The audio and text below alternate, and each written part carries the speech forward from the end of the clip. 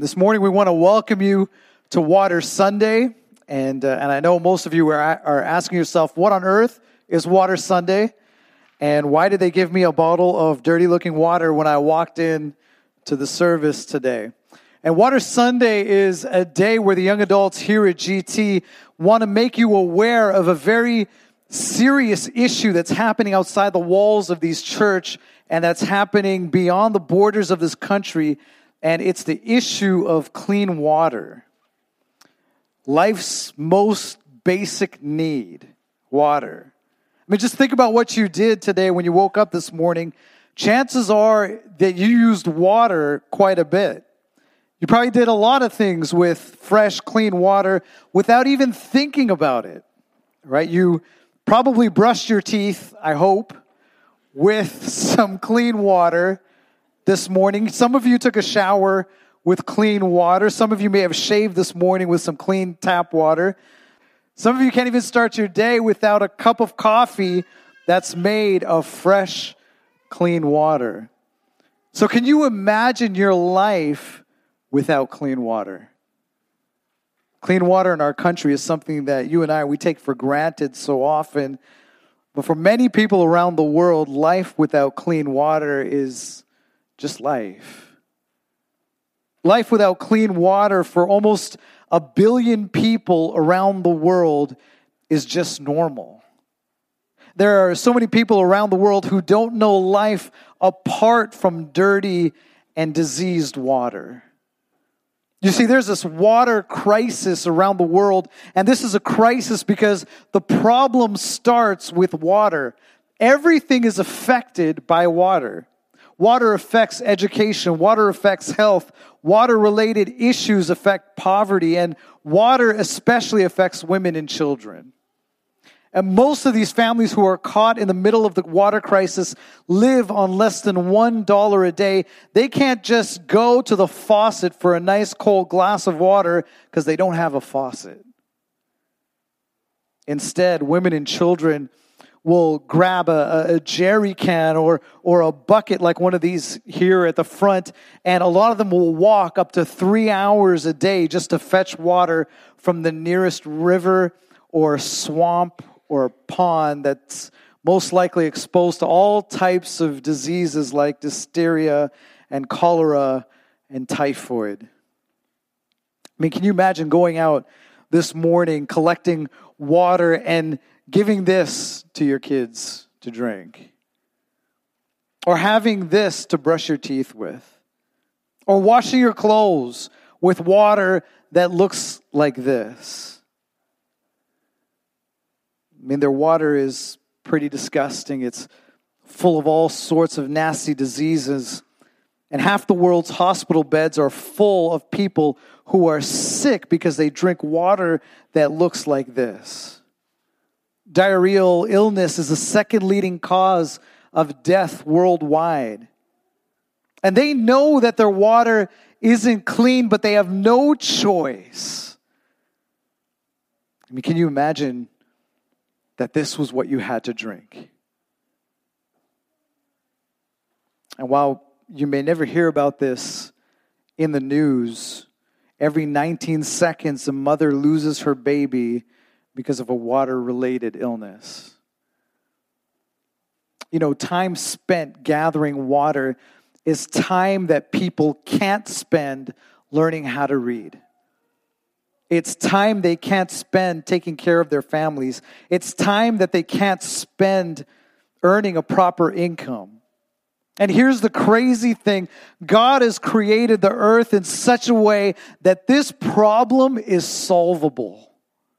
Because our planet was created with water. But it's up to you and I to get it to these people. So a number of years ago, the young adults here at Glad Tidings were so moved and so challenged after learning more about the global water crisis, and we committed ourselves to doing something about it. Because we realized that we can save some lives by providing safe water to people who are in need. And if we could meet the physical need for safe water, then we can also provide a platform to present Jesus, who is our living water. So after a lot of seeking and after a lot of praying, the Lord led us to this community called Enkarian, located in the Rift Valley in Kenya. And this is a community that has 1,300 people in it. It has 300 of those people are little kids, students in their school. The local people are farmers and nomads. A lot of them walk 10 to 15 kilometers a day to get water from a local dam. And this same dam is what Esther told me. Esther had the opportunity of going down. She was able to see the place, talk to some people, to see the dam. And she told me that the same dam that they collect their water to drink is the same dam where they clean their livestock. And Enkarian is this really difficult region to travel to. No one wants to go there. No one wants to be there. And so there aren't reliable resources available at this location. And so it's been so hard for us as a team on this side of the border, on this side of the world, to try to get some quotes for a reliable hydrogeological survey and to get some quotes for drilling. And the team went back to pray, and we did some more research and learning, and we prayed some more. And finally, we've partnered with Water Missions International, which is this Christian engineering group who seeks to bring clean water solutions to the developing world.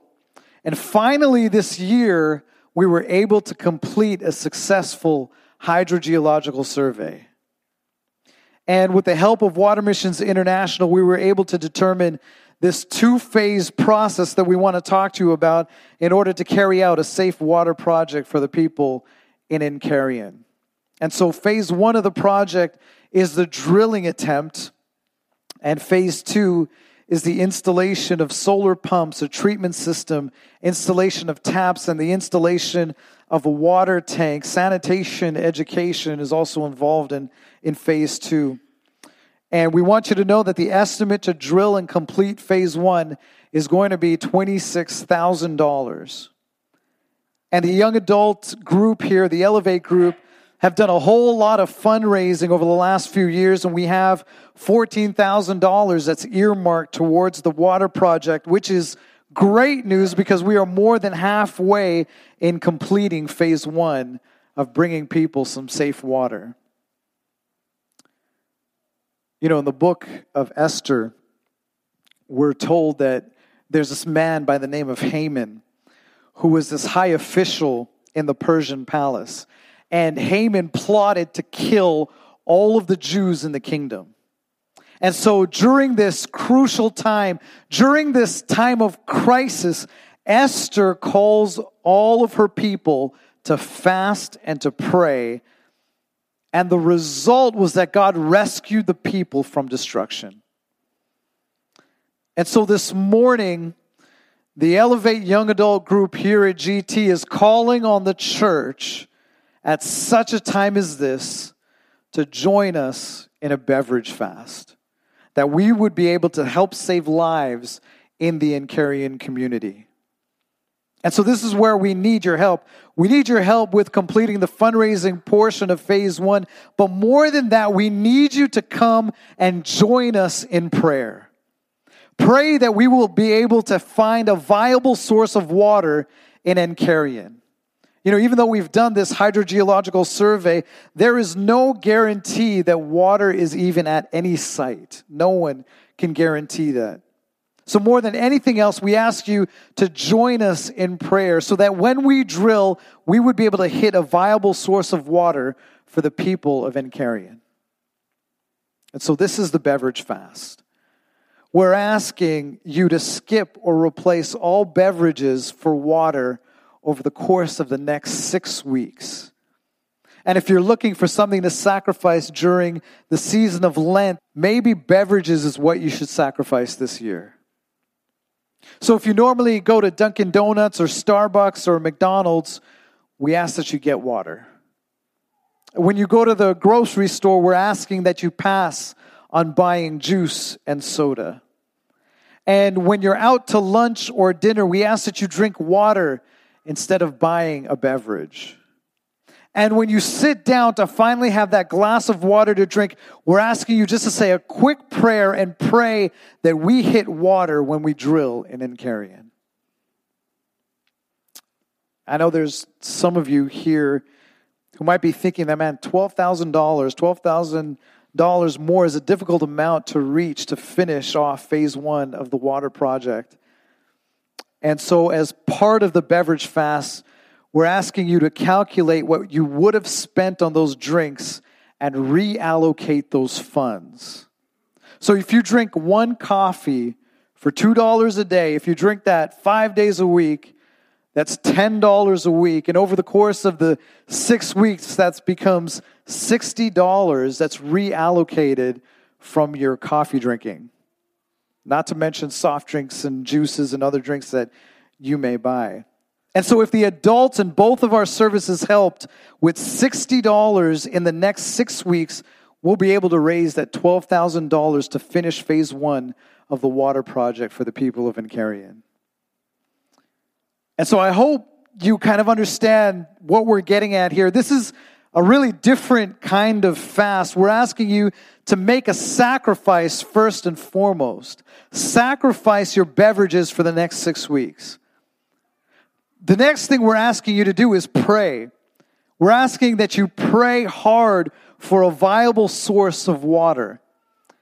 And the last thing that we want you to realize is that we're not asking you for any more money that you would have already spent. We're asking you just to simply reallocate your spending to help save some lives. Reallocate the money that you would have spent anyways to help kids stay in school. Reallocate your funds to give kids a chance to do well in their studies. Reallocate your funds to show people the love of Jesus Christ. And so you can take this water bottle and you can leave this on your kitchen table, or you can leave this at your desk at work as a reminder of the problems that the people of Incarian are facing. And let it serve as a reminder that we are doing something about it. And when you look at this bottle, begin to pray for the people in Incarian. Pray that God would continue to use us to help bring them safe water. Or you can drink this water. It's just some food coloring and some cinnamon in it. It's safe. You can drink it. Or you can empty it out, rinse it out, and you can use this to put your change that you collect from the beverages that you pass on over the next 6 weeks. The last thing that we want you to do is mark your calendars for Collection Day on Sunday, March the 20th. Now, we'll have a bucket outside at the usher table for you to come in, and all of the beverages the spending that you reallocated, you can put that and drop that into the bucket on a weekly basis, or you can come on Collection Day on Sunday, March the 20th, which coincides with World Water Day. And if we can raise the next $12,000 this year, we'll be ready to drill a well for the people in Incarian and be ready to bring hope for the people of Incarian. Let me just tell you a couple stories that we've heard. And there's a teacher by the name of Florence from the Incarian school who recently wrote to us, and she explained their situation. And this is what she said. We collect water from the dam, which is dirty. Most of the times we don't boil it, and so we suffer from typhoid. And because of this, we need to buy a lot of medicine. School-aged children don't attend classes regularly because they're always sick, which is the reason why they perform poorly. Jeremiah, who's a local farmer in the area, said, with clean water, diseases like typhoid will reduce, and I will be able to spend my time well, and the money spent on medicine can be used for other economic activities. My children will be able to attend school without missing classes due to diseases which are very common here. Joseph, who's a youth in the area, says, Right now, our children attend school but are missing many classes due to waterborne diseases. Clean water will reduce these diseases, allowing our children to be more healthy. And if our children are healthy, they can perform well in their classes.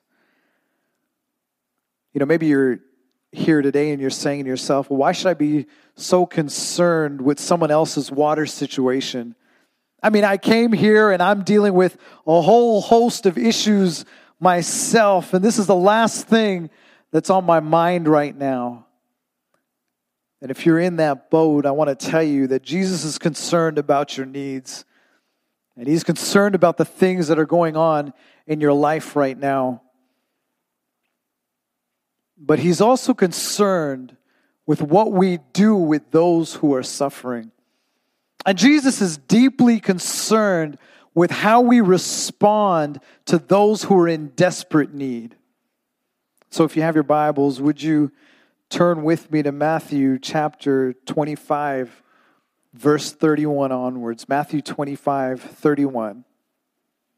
This morning, I just want to bring a few things to your attention, and then we'll close in prayer. This happens to be Jesus' last sermon before He heads on His way towards the cross. And this is what He says in verse 31. When the Son of Man comes in His glory and all the angels with Him, He will sit on His glorious throne. All the nations will be gathered before Him, and He will separate the people one from another, as a shepherd separates the sheep from the goats. And He will put the sheep on His right and the goats on His left.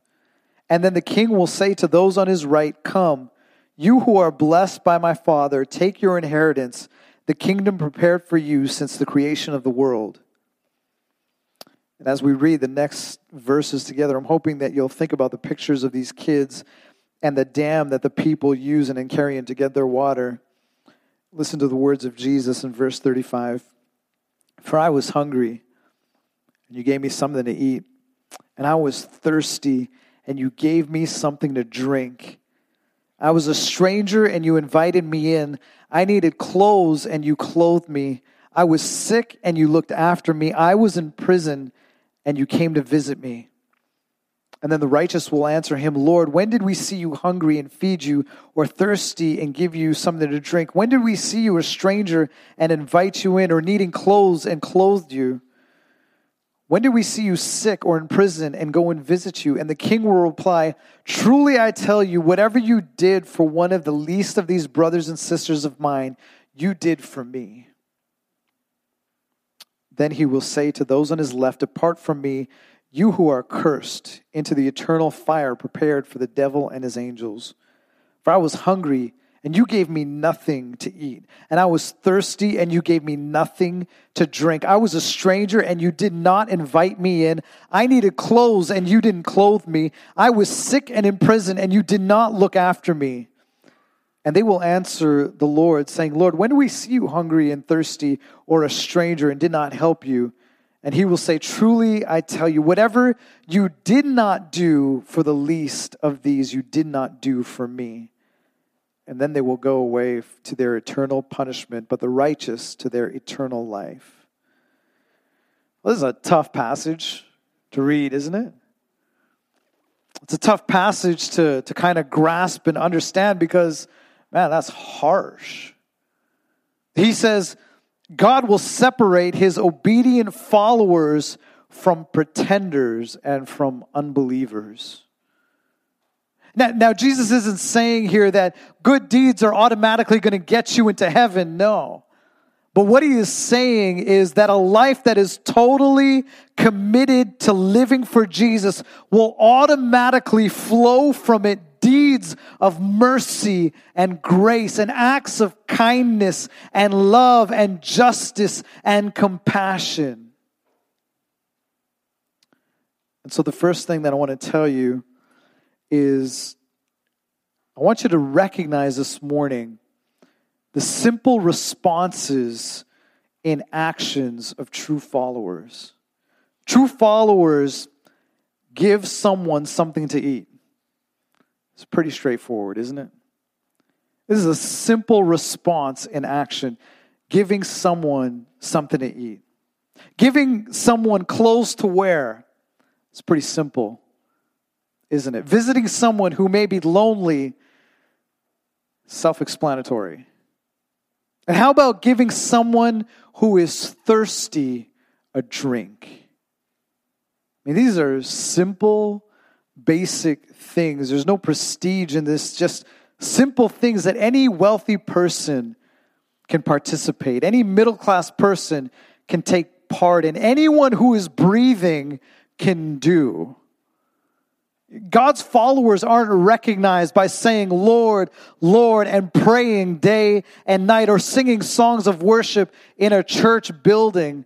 But Jesus identifies his followers as people who are willing to take action and care for those who are in need out of this heart of gratitude that's only found in Jesus. You know, what's interesting is that Jesus talks about those who are hungry, but he also makes this distinction between those who are thirsty. You ever wondered why he's so concerned with those who are thirsty? I was thirsty and you gave me something to drink. And I'm starting to believe that Jesus is very concerned with people drinking dirty and unsafe water. You know, growing up in Nazareth, Jesus knew what it was like to be poor. He came from a poor family. He lived in this poor town, and Nazareth didn't have these natural resources that was readily available like the other neighboring towns. Those who were living in Nazareth were destitute. And so here is Jesus, the King of the universe, coming down to live with a family who's destitute. And Jesus, he's here, he's living in a place where water isn't readily available for him or the other Nazarenes. And because they didn't have this good water supply, the people of Nazareth, they're always sick. And so now I'm beginning to believe that Jesus knows all too well about the water crisis. I mean, he experienced what it was like to go and fetch water. He experienced what it was like to have a poor water supply. And he says, those who care about me will give water to those who are thirsty. The second thing that I want you to notice here is that the righteous use their resources to be a blessing. There's this unusual part in the judgment scene here where those on the left, they try to excuse themselves on the grounds that they had no opportunity to help the down and outers. Right? They look at Jesus and they say, Lord, when do we see you hungry or thirsty or a stranger or naked or in prison and didn't minister to you? And meanwhile, those who were on the right, they were surprised that they were being given credit for showing some compassion to other people. And meanwhile, the others, they're a little agitated and they say, when did we see you like that? When did we not minister to you? And the king says to them, he says, surely I say to you, inasmuch as you did not do for the least of these, you did not do for me. And so those on the left, they're lost forever because they fail to notice the many opportunities that were given to them for showing some kindness and showing some compassion and showing some grace and for showing the love of Jesus in a simple act of kindness. And so I want to remind you this morning that God has blessed us in order to be a blessing to someone else. All of us have been given something that we can share with somebody in need. And if we don't take the opportunities that we have to show some grace and mercy and compassion to others, and if we just squander, and if we just hoard all of the gifts that were given to us for ourselves, then all of these things will eventually be taken away.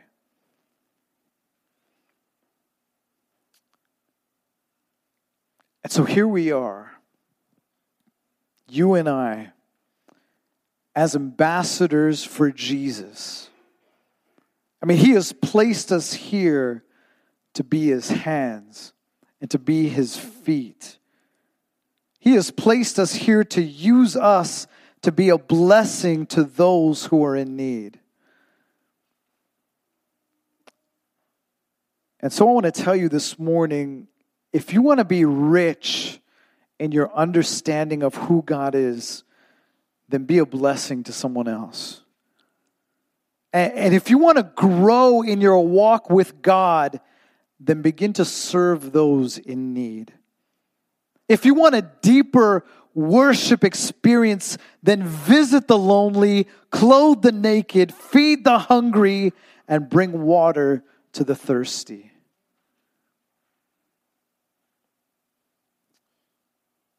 This morning, as we were entering into worship, some of us can look out and we see the faces of all those who are here. And man, that was tough to worship for some of you this morning. I don't know what's going on in your hearts, and I don't know what's going on in your lives. And I don't know why it was such a hard thing to do this morning, to come and to worship. But if you're looking for that deeper worship experience, we need to get our eyes off of ourselves.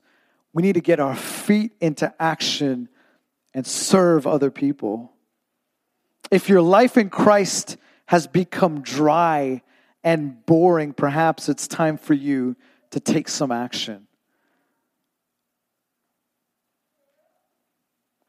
Maybe while we're serving other people, maybe while we're caring for the lonely, maybe while we're seeking to meet the needs of the down and outers, maybe you would gain some perspective from the Lord in terms of your own situations, in terms of your own circumstances, in terms of the things that your family is already dealing with. Jesus has given you and I this special responsibility to feed the hungry, to clothe the naked, to look after those who are suffering, and to give someone a drink when they're thirsty. Serving others is this simple way to light a spark in your spiritual lives. If you want to have this vibrant, living walk with God, it takes more than just believing. It takes some action on your part. Sometimes we can get so caught up with our everyday lives that we miss the opportunity to serve the people who are around us. We can get so caught up with our personal schedules and wrapped up only in our personal family affairs. But if we would start making some sacrifices in our lives for other people, maybe we'd come to get to know the Lord Jesus just a little bit better. With our eyes closed,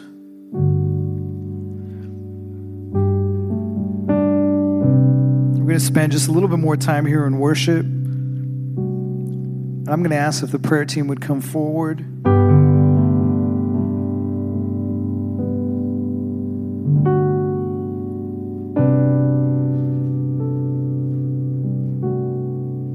And this morning, I'd like us to spend some time praying for those people in Incarian.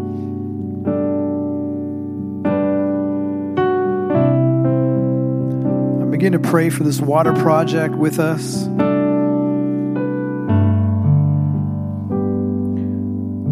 Begin to pray for those in Incarian who are sick because of the water that they're drinking.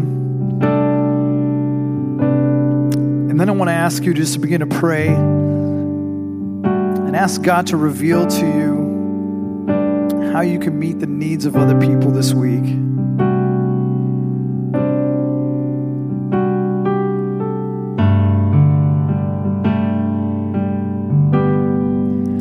All who are